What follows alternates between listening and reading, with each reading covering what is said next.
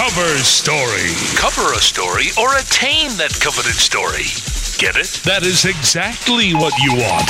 Quoted as the expert, the story, headline, the spin. Every week, join us to talk about all things important to relating to the public. Your public. Craft your image. Promote your products. Create expert status. Become the buzz. Join us with the pros. PR 101. Crisis management. Media blitzing. It's all here on Cover Story. We're reserving a headline for you. Hello, everyone. This is Brandy Shapiro-Babin, and I am very happy to be joined here with myself as my own co-host because we have a fabulous guest, and I have to say I love having David McGinnis as my co-host, but this guest is just for me. I had the wonderful opportunity of meeting him out at the Public Relations Society of America's International Conference in Salt Lake City, and I have to say, outside of being intensely intelligent and charismatic, wow, what a story, most of which he can't tell. But our featured guest today is Jim Lukachevsky, who's a ABC APR fellow, APPRSA, CCEP, and truly Jim's background is in crisis management. He has more credits to his name in helping companies who are, I guess, you know what? There's so many things to say about Jim. We'll just start talking to Jim, but he's the guy that gets called before the police, I guess, get called. Welcome, Jim. Good to be with you. How are you? I'm good, thank you. I'm glad. What a fabulous conference that was at the PRSA. It was interesting. I was busy working most of the time, so I didn't get to the whole thing, but it certainly was well received. It really was, and I have to say, just from a purely me position, what a fabulous venue. Salt Lake City is a very interesting city, that's for sure. I got to see a little bit of the town, and the mountains were beautiful, and we stayed in this wonderful hotel, so it was really a terrific experience. I mean, truly, the hotel, for those of you, who have preconceived notions about Salt Lake City, which I did, this hotel was built specifically for the Olympics. It was a 5-star hotel. Each room is a suite, and I swear to God, maybe this isn't the right way of saying it, but the employee staff there, I think they were drinking some sort of Kool-Aid because they were so nice. It was really refreshing. So anyway, we did a brief interview with Jim, which I know a lot of you have heard and really soaked it up. But today we're going to go a little bit more in depth, beginning with, we're going to talk about crisis strategy for leaders and obviously, trusted advisors. Then we're going to go into, why should your boss listen to you? And that whole topic, which we began in Salt Lake City. Like, do you even want to be at the table? And then, of course, we're going to go into, licensing of U.S. public relations practitioners. So let's start at the beginning. And if you can give people a brief background as to, who you are and really how you got involved the way that you have gotten involved with these companies, that would be a wonderful way to start. Well, I think the first place to go for references, go to my website at e911.com, www.e911.com. There's a lot of tremendous information there about crisis management and about what I do and the things that I think about. But basically, I've been doing this for more than 25 years, and my role basically with companies is to deal in the toughest, touchiest, most sensitive kinds of problems that you can imagine. And I work mostly in North America, but I also have clients in Western Europe and elsewhere. Typically, what I do is work with the very senior management of organizations. I work with the communicators as well, but more often than not, is really with the operating managers to deal with the kinds of issues that they face that can change their careers and change the course of the company's future. We can talk about some of those theoretically, at least, because my client list is actually confidential. But I can talk about it, and I write about it and teach a lot about the things that I learn in doing these kinds of very difficult, sensitive, and often extremely high-profile circumstances. Right, understandably. I mean, you've dealt with recalls. You've dealt with... There's probably, if you can think of any kind of trouble out there, pretty likely I've worked on it. Labor troubles, government troubles, legal troubles, customer troubles, consumer troubles. I've worked on just really probably, I think I did a catalog once for an article that was being written, and it was something like 350 discrete different kinds of situations. Wow, which is great. And I know that PR Week has you down as one of the 22 crunch time counselors who should be on the speed dial in a crisis, which is terrific, and you've been quoted in almost every major magazine. But let's talk a little bit about how did you find your way into? I mean, this is a this is a very specific part of the marketplace, and B, what you are doing is you're taking people who are in complete crisis, who are looking at the world with the glass half empty. And now they have this man coming in saying, okay, great, you know what? I don't work within your company, but I'm going to tell you basically what to do. How did you get to that place where you have gained so much confidence with people? Well, it's evolved over time, but basically, my career in public relations sort of started this way. I'll try to keep the story short and interesting, but this is many years ago. But I'd gone back to school to actually finish my bachelor's degree in public relations, and in the process of this, I was 31 years old when I went back to school in Minnesota, actually. And what happened there was that I came as an intern into the governor's office, which is a sort of a strange thing, as it were, to get yourself inserted in that area of government. But it turned out I was the oldest intern. In fact, they called me the old guy because I was 31 years old. And so they sort of they gave all the stuff that was really kind of crunchy to me. And so basically I worked for a very popular politician, and so they had some guy to do good news and some guy to do no news, and then they needed somebody to deal with bad news, and that was me. Interesting. Now, did they do that? Whenever anything adverse happened, people called me, and then I would get them into the governor or take care of the problem for him, that sort of thing. And that's really kind of how it started. And when I left government after 6.5 years, I started a small firm in Minneapolis, which specialized in two things: coaching executives and in dealing with these tough, touchy, sensitive situations. So it began really back in 1978 with the start of that first firm in Minneapolis, and then we moved to New York, the New York area, in 1986, and have been working out of the New York area ever since. And my practice is primarily with the largest companies you hear about. Mm-hmm. And as I say, they're based. Many of them are based, of course, outside the United States. So my practice is really global in that sense. And they call when things are really difficult. And it's interesting when you talk about what I do there. Typically, what happens is if someone calls me and says they have a problem, when we talk about it briefly, they'll call and say, "Well, Jim, we're looking at 3 companies to help us on this problem." I usually tell them immediately, "Well, why don't you call me back when you need only one company?" Right. Because in my world, if you get time to bid the job, it's not a crisis. It's not a crisis. Bad day for somebody, but it's not a crisis. So. You know what? I think that's a really good point to be made just for the listening audience. Say again? I think that's a really good point to be made for the listening audience. Mm-hmm. That if you have time to interview a bunch of people, like a reality check for you, it ain't so bad. Well, I think basically the problem with most definitions of crisis is that they're inadequate. Everything else is everything needs to be a crisis, and so that means nobody really cares and deals with it until it has to be dealt with. I just find it interesting because most people, I know people who started off at dentists and they became entrepreneurs. First of all, why did you go back to school at 31? The truth is, my wife made me do it. That's most men's excuses. And it changed my life. So it was a really good thing to do. I recommend it to people.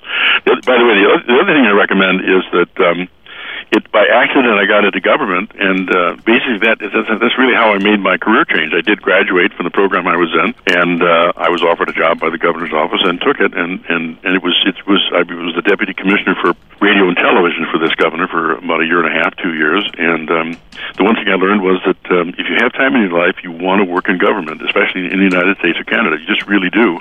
And I only say that because I don't know about governments outside there, but it's an amazing experience which you really have to undertake just to understand what it's all about and how amazing it is to see a democracy function, even if it's just from the state level, which I saw, and so I recommend it. So what were the key elements that you took out of working with government that's different than working with a private sector that you utilize in the private sector that they may not be privy to best, work within their crisis management scenarios? Well, I think the biggest thing in government, the biggest difference, especially the 2 biggest differences, are one, people tend to come together in government to get things done. Government is a place where you get things done by essentially bringing a lot of views and ideas and concepts together, and then monkeying with them and committee meeting them and that sort of thing, debate them and that sort of thing, and then come up with public policies and public direction. That's different than the private sector, where there's really more command and control in what's done and what happens in organizations. The second difference, I think, is that everybody you work with in government, for the most part, is there for their own reasons, but they're reasons of personal commitment, and that's why people stay in government. I know that the bureaucrats get maligned for lots of things, but in government, no matter where you are in the system, there are people who may believe things that are quite different from you, but the fact is they believe things, and they act on those beliefs by coming to work every day. And in business, in the private sector, the motivation is different. It's profit, or it can be for nonprofit as well. But it's interesting to me, the difference in commitment level and how people with great and very differing views can work together to get something done or to move things forward. So it was a very enriching experience, and I enjoyed the 6 or 7 years that I did it, and recommend it to everyone who gets a chance in your life to do it. You should take a shot at it and try. Good for you. Now, this is just a personal question for me. Let's go back to the Kennedy era, for example. You looked at them as Camelot.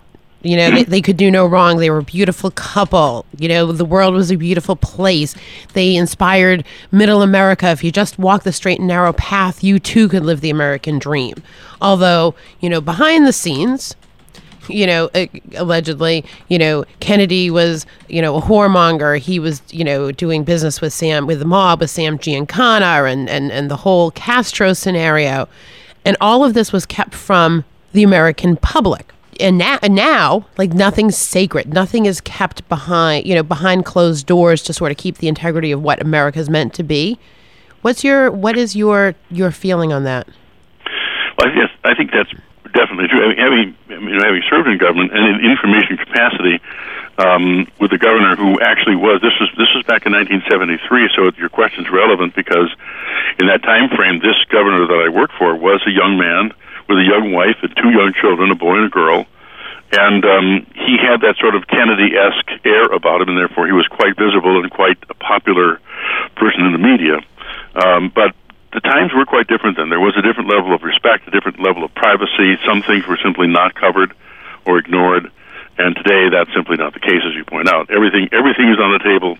Transparency is the issue, and it's interesting to me that the outcomes, though, are somewhat the same. For example, in the recent scandal with the gentleman from Mississippi, the congressman who resigned from Congress, and then right. Basically nobody got punished for that. Nobody, life moves on. This is sort of the nature of government. And that much I think is pretty much the same from back then. There wasn't much punishment meted out when there were infractions and things happened. So that's pretty much remained the same. And other things are really quite similar. I mean, journalism is the same. That it really hasn't changed that much. What has happened is the coverage of specific areas of government has changed to become more open and aggressive. Well, it's the control aspect. I mean, this is sort of I remember being at, and then we'll get back on topic, but I just find this interesting. I was at the Holyfield fight. The Holyfield. What is the other boxer's name? Yes, Okay, I don't remember. The big bite fight. Yeah. So, and it's this whole long story, and I was with my mom, and this whole melee came, and they ended up literally evacuating the MGM, which I think they've evacuated a hotel in Las Vegas 3 times. One was for the Desert Inn when it was caught on fire, and another time, and now the MGM.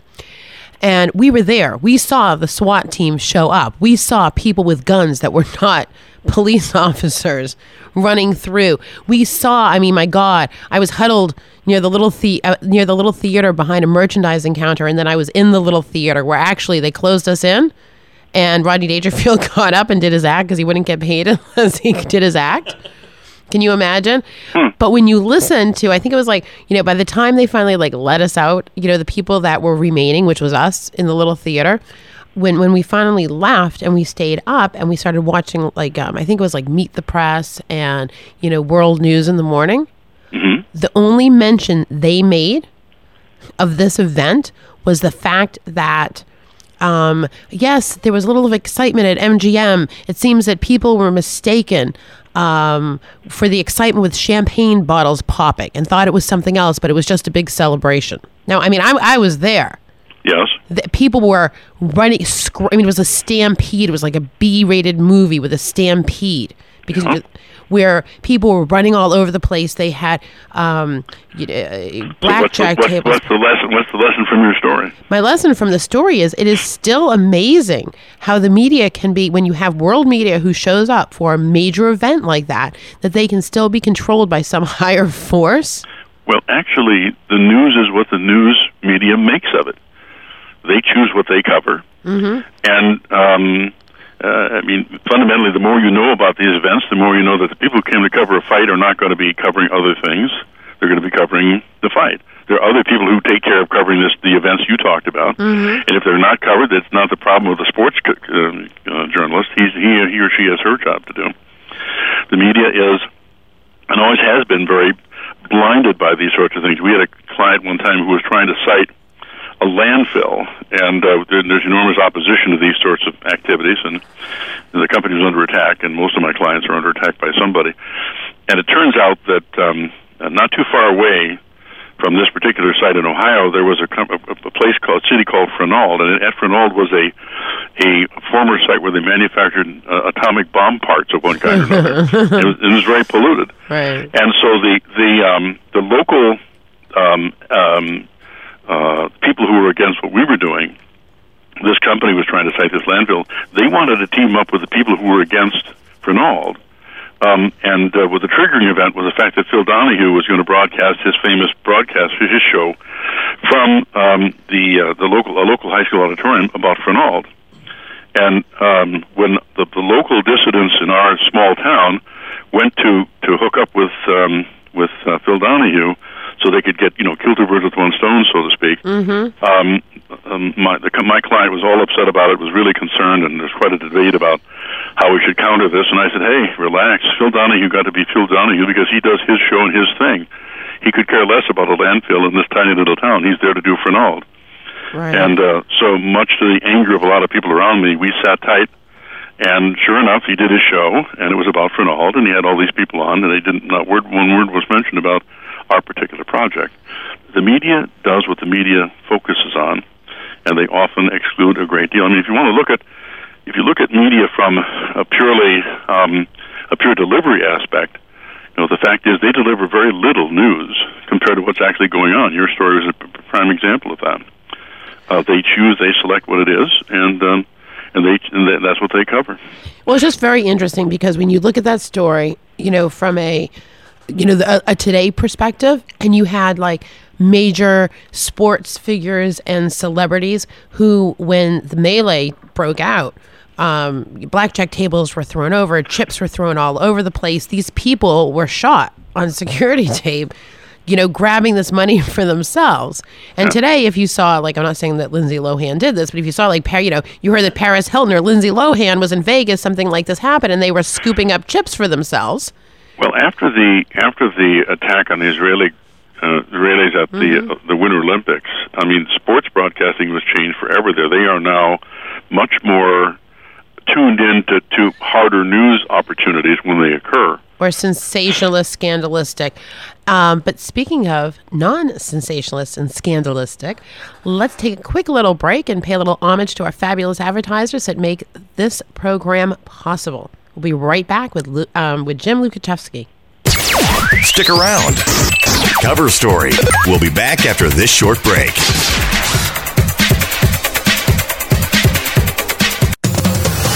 Once a tool used exclusively for communicating with the media, PR Web was the first company to develop a distribution strategy around direct-to-consumer communication by implementing Web 2.0 technologies. PR Web has completed the online communication loop by directly engaging your audience with your news. For example, PR Web is the first newswire to integrate press release trackback. Whether you want to dominate your market or just make a little noise, PR Web is here to help you thrive in the marketplace and the media. PR Web. Over 4,000 clients around the world are utilizing effective content-based solutions from InfoSearch Media. With the expertise of over 200 professional copywriters to work for you. Studies show that the number one factor visitors consider before making a purchase online is trust. And nothing creates more trust and loyalty than well-written, informative content. High-quality content also generates free search engine traffic. Content is definitely king. Visit InfoSearchMedia.com today. Dude, fishing in Costa Rica is going to be awesome. Amen, bro. Now that ValueClick Media had netted FastClick, we've got one of the largest online advertising networks fishing us for big bucks. You know, while we're out catching snapper. Hey, Steve, you're coming too, right? No, I'm still using BenAsOurUs.com. I can't afford to be away. You gotta work with ValueClick Media. I got this great account manager who's easy to work with, and they have access to the best advertisers and earn me high rates. Don't worry, we'll bring back pictures. Yeah, terrific. Visit ValueClick Media now and click on Solutions for Publishers for more details. ValueClick Media. Flashback, November 2004. A brand new radio station launched onto the World Wide Web. That station was WebmasterRadio.fm. Today, Webmaster Radio is one of the fastest growing internet media outlets in the world. Webmaster Radio boasts one of the most respected talk radio lineups in the internet business world. Danny Sullivan, Chris Toll, Susan Brett, Jim Hedger, Barry Schwartz, Jeremy Shoemaker, Ryan and Jeffrey Eisenberg, Greg Nyland, Katie Kempner. We travel coast to coast to bring you the most extensive and detailed live coverage of the most high-profile trade shows in the world. Ad Tech, Search Engine Strategy, RSA, Webmaster World, DMA, Ecom Expo. And we have brought you keynote speeches and interviews of some of the biggest influential names in business today. Eric Schmidt, Andrew Hayward, Barry Diller, John Patel, Keith Barras, and way too many others to mention. Our live programming and on-demand podcasting keeps the B2B world informed. We are WebmasterRadio.fm, and we're everywhere. Get clicked, covered, and rained on all week long on WebmasterRadio.fm. Your destination For education and entertainment. WebmasterRadio.fm. We're everywhere. Commercials off. Now back to Cover Story. We're reserving a headline for you. only on WebmasterRadio.fm. Here's your host. Hi, everyone. Welcome back. This is Brandy Shapiro-Babin, and I'm very pleased to have as our featured guest today, Jim Lukaszewski. Welcome back. Hey, good to be with you. This is terrific. So this is very interesting. So we're talking about media bias is actually what we're the nuts and bolts of what we've gotten down to. Well, I don't look at it that way. I think that the journalists have their particular role to play, and quite frankly, in my world, where my clients basically hire me to get them out of the media and get them out, reduce the visibility. Really, the most reliable player in the whole scenario turns out to be the journalist, because journalists do what they do, and they do it the same way almost every time. They ask the same questions in the same similar circumstances. And the patterns that they execute are the patterns that produce the product they want to. And so I tend to look at it as more, they approach it from the professional perspective of a journalist, and I have other responsibilities, which often include communicating with them. They often include communicating with other audiences more directly affected. Okay, so I don't look at it, I don't make judgments about these things quite the way the word bias tends to imply. Okay, no, very well stated. But okay, so let's talk about it, because I find this very interesting. Let's talk about how to best communicate with journalists. And what is it? Because you implied that there's a certain way that journalists like to communicate on a consistent basis so that they can have like a finished end product that's consistent. How would one go about, especially in a scenario that they have a hot sensational story, or that they're in a scenario where perhaps there's a bit of a fire, so to speak? How would one communicate with them such that it could be packaged up in a way that's... Well, let me talk generally first, and we can talk specifically about reporters. But when we're talking about crisis situations, which is what my field is, first of all, I define a crisis as a show-stopping, people-stopping, product-stopping, reputationally defining or trust-busting event that creates victims and or explosive visibility. Many bad things happen and there's no visibility, but they have to be dealt with because there are victims involved. And if you follow that definition, two things happen. One is, for the most part, you're talking about stuff that really matters, as opposed to someone's bad day because their car didn't start or something. And you're talking about the most important aspect that attracts reporters and coverage, and that is victims. It's victims that make a crisis a crisis. So understanding that dynamic helps you begin to plan for how you need to communicate about it. And when it comes to responding to crisis, there's a definite pattern of success in dealing with these situations. And let me talk more. It's a 5-step process. It's very easy to explain. When your first responsibility when a crisis happens is to stop the production of victims. If it's leaking, foaming, stinking, burning, smelling, killing, whatever it's doing, get that stopped. That has to be the first step. Right, to take responsibility for your actions, so you show that you're being proactive. Well, the first step is to put the fire out or stop it. Okay. Right. The second step is to manage the victims that have been created by your problem, whether you're responsible or not. Typically, you are. My clients are in some respects. So you need to deal with what those victims are experiencing, because failure to do that is what draws the news media. Failure to do it is what gets you in trouble. Failure to do that is what causes litigation, irritation, and the rest of it. The third step is employee communication. In other words, communicating with those people close in the organization, because typically in these circumstances, when bad things happen, employees communicate about it, and if you don't talk to them, they make it up and talk anyway. Right, they make their own own assumptions, which is very, very scary. Exactly, right. Sometimes they're right, but most of the time they're wrong. And there does need to be a company line. Everyone needs to be enrolled and also feel good that if you work for a company, you are a representative of that company and you're being labeled as such. And I think that the obligation when you do create victims is to get the story out there as promptly as you can. And one of the ways that's going to happen is by dealing with employees. The fourth step is notifying those who are indirectly affected. These could be allies in your company, it could be of your company, it could be public officials or government agencies, it could be neighbors for that matter, things like that. And people who aren't really victimized by it but don't have a problem because they know you or are associated with you in some respect. And then the fifth step is dealing with what I call the self-appointed, self-anointed, those who opt in on their own. Nobody asks them in. They come in. This includes critics, competitors, and to some extent the news media. They come whether they're asked or not, they come there. Okay. Now, the thing that's important about these 5 steps is this is all done within the first hour of the problem. We call this the golden hour. Okay. And the reason we call it the golden hour is because we've learned that in dealing with injuries, severe injuries of human beings and animals, that if you get them into serious treatment in the first hour, they survive much more rapidly. So this is like a metaphor for how to really deal with these problems. So you're going to be dealing with all these elements of it very, very quickly and all essentially at the same time. Failure to deal with any of these elements effectively can cause a failure of your response and a failure of your reputation. And those things that matter.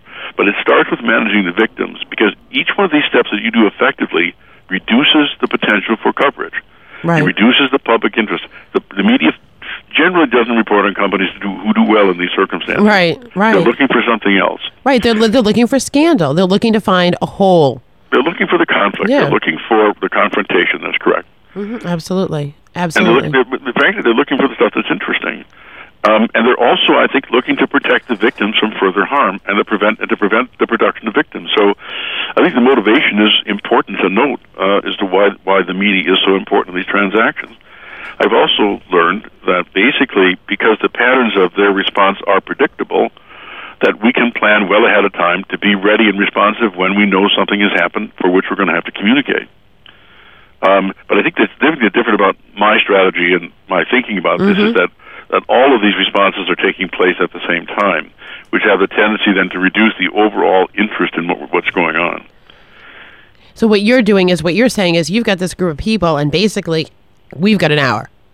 You're responsible for this, you're responsible for this, you're responsible for this, so that way everything is as neat and clean as possible, so then if, quote unquote, God forbid you do need to go public with it, you can already show that you've taken steps to do the right thing, to rectify where you've been, and that you're proactively moving forward. Well, the problem with crisis is, and anyone who's been through one will tell you this, is you don't know anything. I mean, it's a crisis. It's happened. You don't know anything. Right. There's this impression somehow that within 5 minutes of something exploding somewhere, that the CEO is fully briefed and understands the dimensions of what's going on, or somebody does. You talk to any CEO or anybody who's been through one of these circumstances, they'll tell you the worst thing about it is that they're really the last to know the stuff that matters.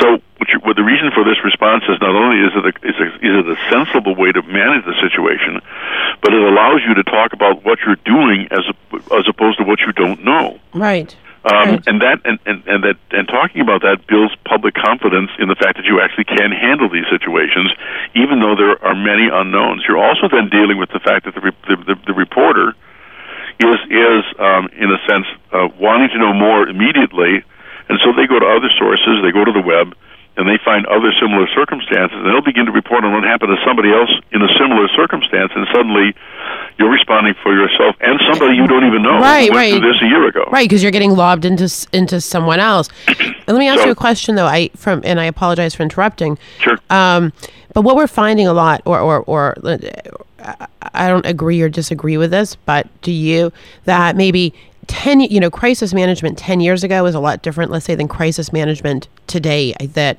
the way that reporting is done is, hey, God forbid, let's say there was an explosion somewhere and you're the CEO of a company. Well, you don't really know what the effects of that were. You don't know how many people were killed. You don't know what the after effects are going to be as far as air pollution or what have you. But if you come out and you say, hey, we know that this happened and we are working proactively to make this happen, that honesty a lot of times is what is going to have people respond a lot better to you versus, let's say, 10 years or before was more of a spin. I think that I've been doing this for more than 10 years, so I mean, I was there. Right. I think actually news coverage is pretty much the same. They have the same questions, the same issues. Even the problems that cause these situations are the same. It's bizarre that you would think, well, how can you have a career in managing bad news? Wouldn't they learn how not to do this badly over time? And the answer is no, they don't learn this stuff.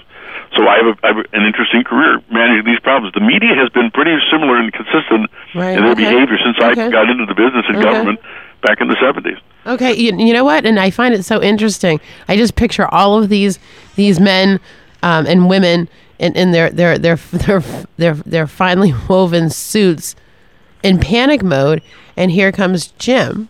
Well, yes. Calm as a cucumber, because this is what you do. I mean, that's really great. What's really changed, I think, is the nature of the audience. The reason that they didn't report on President Kennedy and these other people, back to your earlier question, is because it wasn't publicly acceptable to talk about these things, even in the media. Even the reporter's mother said, don't talk about this stuff, so they didn't. But you look at us today with reality television and all this stuff, the explosion of pornography through the web and through videotape recordings and stuff like that that's happened. Our society and the world in general has just become more tolerant of these more explosive and disclosive techniques. So they were always there. I mean, there's a wonderful book out called The Infamous Scribblers by Eric Burns, who's on Fox Television, and it's a book about journalism at the time of the American Revolution. And when you read that book, he tells wonderful stories in there. It's like he's talking about President Clinton. I mean, there was so many attacks on George Washington. I mean, here George Washington, this tremendously iconic figure, but the media spent half the time trying to rip his guts out because this is what the media tends to want to do with politicians. Oh, absolutely. Well, especially anyone that's trying to control how you live. I'm sorry? Anyone that's perceived as someone who's controlling how you live, you want to rip them inside and out because at the end of the day, they're representing you. Well, I don't know about the control issue so much, but this is the world we live in, and so it's the world you have to learn to deal with. Right. No, I'm with you. No, I'm saying from a perspective of, when you have a president or you have a politician, the politician is viewed as someone that has... The issue in all of these political scandals is behavior. Right. That's the issue in crisis. Right. Really, the issue in crisis is essentially changing behavior so that these things can be preempted from happening again. And all the media coverage in the world and good media relations, will not make up for an executive who refuses to learn and change their behavior of the organization as a result. Right. A, history repeats itself, so keep reminding yourself of history. It's not as likely to happen again.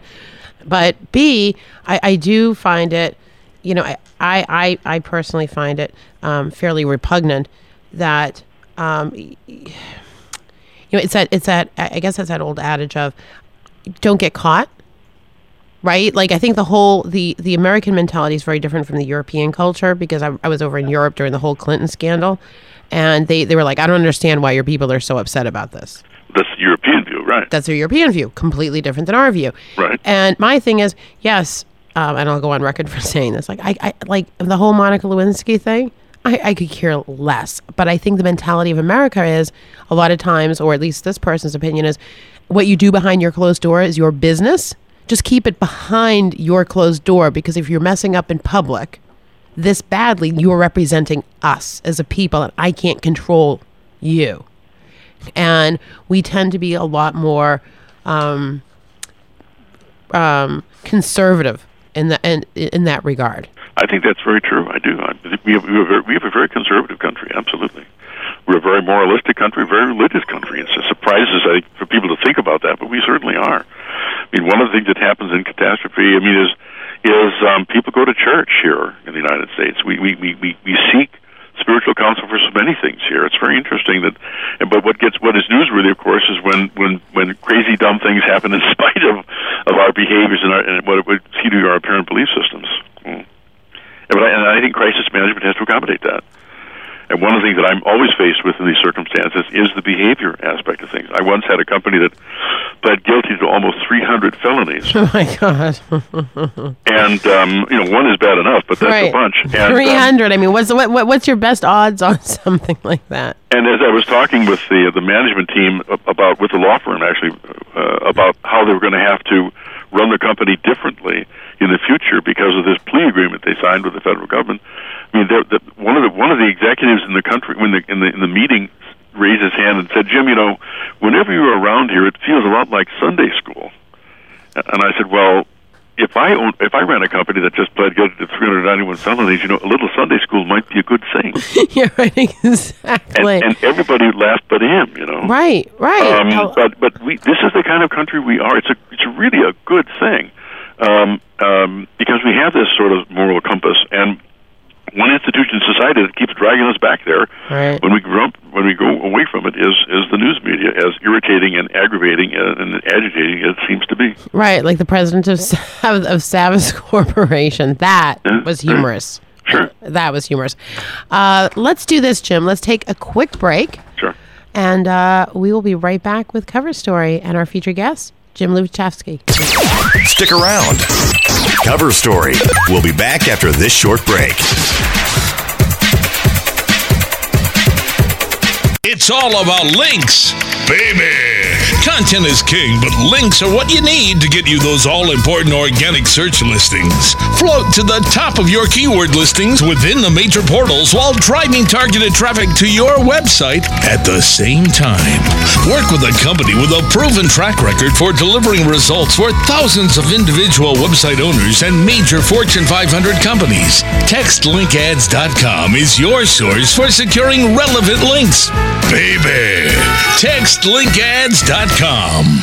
Now, experience the future of web design and development with a whole new level of efficiency, expressiveness, and simplified workflow. Introducing Studio 8, a compilation of the latest releases from Dreamweaver, Flash Professional, Fireworks, Contribute, and FlashPaper. Sure to inspire you to create superior online video sites and mobile content. And now, through this exclusive WebmasterRadio.fm offer, listeners can save a whopping $100 off Studio 8. Visit the online store at Adobe.com or contact Adobe Customer Services and provide promo code Webmaster Radio in order to receive your discount. Studio 8, your way to create.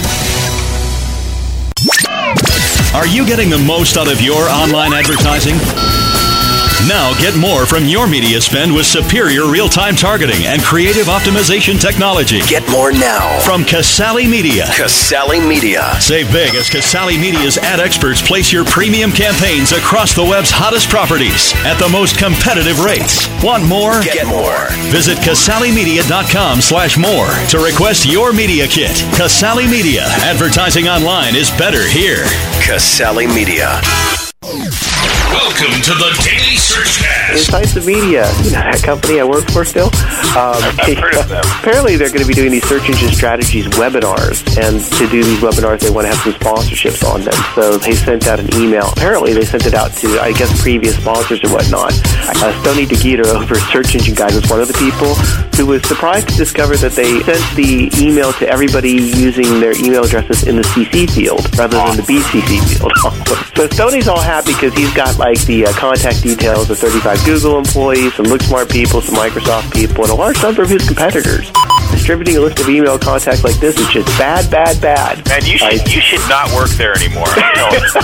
The Daily Searchcast with Danny Sullivan. Now 5 days a week. Monday through Thursdays at 11:30 a.m. Eastern, 8:30 a.m. Pacific. Fridays catch the week in review as we play back all 4 of this week's shows at 11 a.m. Eastern, 8 a.m. Pacific. Only on webmasterradio.fm.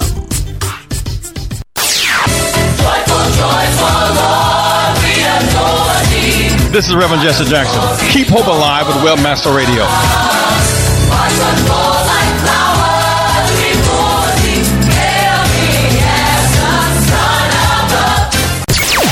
Commercials off. Now back to Cover Story. We're reserving a headline for you. Only on webmasterradio.fm. Here's your host. Hi, everyone. This is Brandy Shapiro-Babin, and let me not murder the last name of our fabulous featured guest for the 500th time. It is Jim, or yet James. That's the easy part. It's Lukachevsky. There you go. Good for you. Thank you very much. My husband's going to be very upset tonight as I start screaming that in the middle of the night because it's going to be so ingrained in my brain. No problem. Happens a lot. Oh, really? No, does it? I apologize profusely. You're just so charming. You get me tongue-tied when it comes to your name. We only have a few more minutes here, so I am going to ask you to come back for a part 2 because we're getting really tremendous feedback from the information that you're giving to our listening audience. Good. Which is important. So now you've on air. Are you? We're making sure that you commit to a part 2 with us, a part due, as it were. Sure. Cool. So where we left off, I mean, there's so many interesting topics here. I mean, we started talking about that whole, the Savvis Corporation CEO. For those of you that aren't familiar, I think he went to a gentleman's club and spent something like $1.4 million, which is crazy. And obviously, I believe he was removed as CEO, yes? I don't know that I'm familiar with the circumstances you're talking about. The way I tend to work, though, is I tend to, and I guess is the benefit of experience is that the moment I understand what the problem is, or when I hear what the topic is, I recognize that there's a pattern at play here, and the concept of responding to crisis really is responding and working against the pattern of events has happened or is about to happen. For example, someone calls me and says, "We have an employee tomorrow who's going to file a lawsuit against us for sexual harassment." And I'll say, and how many executives are involved? And they'll say, well, no, she's just suing one person. I said, well, my question is, how many executives are involved? And she said, no, there's just one. And I'll respond. The answer is that there's always more than one because this behavior doesn't happen in secret. People know about it. Right. They don't talk about it. There's more executives. They may not be having, they not be actually exercising bad behavior, but they are aware of what's going on. And in many cases, if there's a boss involved, he is by his non-action authorizing the bad actions of this person. And you better tell everybody that this is going to come out as a part of the process. And I'll ask, well, how many women are involved? They'll say, it was only one person filing a lawsuit. I said, yeah, but the pattern is that a person who abuses one woman will have the same behavior with other women. Find out who's worked for him and who isn't working for him anymore, where they went and why they left. There's going to be almost always more women involved. And then at that point in time, someone comes on the line and says, Jim, who have you been talking to? And the answer is no one. This is the pattern of events. So let's get ready for the pattern of events so we can get this thing resolved appropriately. Good for you. And promptly, the way other employees would expect, because the number one question in sexual harassment is not what's going to be in the headlines; it's the safety of women at work. Absolutely. So, right. And part of my job is really to cut through all this stuff, the buzz around these circumstances, and talk about what really matters. And it's always the victims Well, I was going to say identifying victims victims. Thank you, because I was listening to you. I wanted to get that out faster than you, but you got it out faster because it's your list of 5. Sure. But that's true, and it's understanding. And you know something at its basis, I think the only thing I ever agreed with Freud is that everyone gets caught up in the complexity and ambiguity of things when everything in life is simple. And I think the point that I took from that was, yes, people have a pattern of behavior. And what you said just made so much sense, that, and especially considering human nature, if one person stands up and says, you know what, that man sexually harassed me, that once that one person has the guts to get up and say it, others will follow suit. My mother never ever understood what I did, but she'd ask me from time to time, and I said, well, my job, I have 2 jobs. Mm-hmm. The first one is to simplify things, just get them down to sort of the rock bottom fundamentals of what's actually going on, and the second task is to deal with them constructively. Right.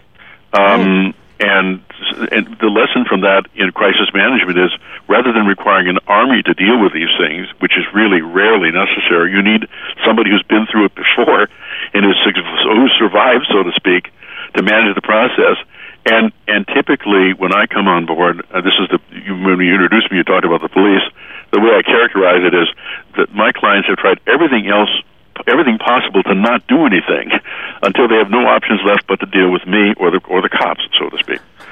And that's so intense. That's intense. That you really take a moment to pause. Yeah, I have kind of a different perspective on how these things happen. But here again, I also understand the patterns of executive behavior. I can tell you, what executives are doing. And the reason I mentioned the website earlier, e911.com, is because the things we're talking about today are written about extensively on this website, and people can download this information for their own benefit if they care to. You should. It's a tremendous education. There's a lot of information over there, people. And with Jim's background, I can go in. Forget the being quoted in the Wall Street Journal and the Baltimore, Times and all, and the Miami Herald and all of this good stuff. I'm looking at your bio, and your bio is entirely too long for me to start reading off all of your accomplishments. But truly, I've spoken to a lot of people, when it comes to crisis management and someone that can handle things in a humane way and be able to, you do a really good job at being a very humane person who has a lot of integrity, who can also take very obtuse, to other people, very obtuse situations and refine them in a way that they can absorb them and then utilize them in their own workspace and hopefully avoid having to call you. And I think that's a major contribution. Well, I think that most professionals who call me will often start by saying, Jim, I know who you are, but I never ever thought in my life I'd ever be talking to you about the place I work today. Right. Yeah. What's the craziest, don't name the company, and we've only got a few more minutes, but what is the craziest, most off-the-hook scenario you've ever had to deal with that you even felt that you were outside your own realm? Well, I think in recent days, the toughest areas to work in are areas that deal with the abuse of children or those sorts of things. I'm just seeing more and more of this. We're dealing with this within company settings. I have a fairly large practice in the educational arena, and we're just seeing more of these child abuse scenarios and that sort of thing, assault scenarios. And I think those are I think the saddest of the kinds of things I deal with. I deal with sort of really, really stupid stuff by very smart people. But that to me is the victim trauma that is so devastating and so difficult to comprehend that people like to do these things. Has it always been there? Have these issues always been there in this magnitude, and it's just coming out now? Well, I think it's hard to say, but what has happened in the area of child abuse and child legislation is that we have a lot tougher laws on children now, governing children now, and a lot bigger responsibilities for individuals in society, and they're being taken seriously. So that we're just paying a lot more attention to it than we have in the past. I don't know if it's been prevalent in the past or not. I just don't have any data on that, so to speak. But we're paying a lot more attention to it now. And as a consequence, we're recognizing and seeing more of this occur. I think from the standpoint of disappointment, that on the disappointment scale, those are the things that sort of disappoint me, as it were. But I've seen a lot of crazy stuff in my career, that's for sure. Oh, I'm sure of that. I'm sure of that. And you know what? I think we need to save that to part 2. I have so many more questions I want to ask you. We're actually getting calls in here and messages in here about questions that people want to ask you. I'll be happy to deal with them, sure. So I'm so very happy. I will have someone get a hold of you so we can schedule a part 2. And thank you so much, Jim Lukachevsky, for spending time with us. For those of you that are listening, you can also go over and get some fabulous information over at Jim's website, which is www.e911.com. That's it. Yep. And Jim, it was spectacular having you on the show. Thank you for taking the time. My pleasure. Enjoy. All right, guys. We will be back same time, same bat channel, and continue listening because we've got a fabulous lineup of shows geared for you today.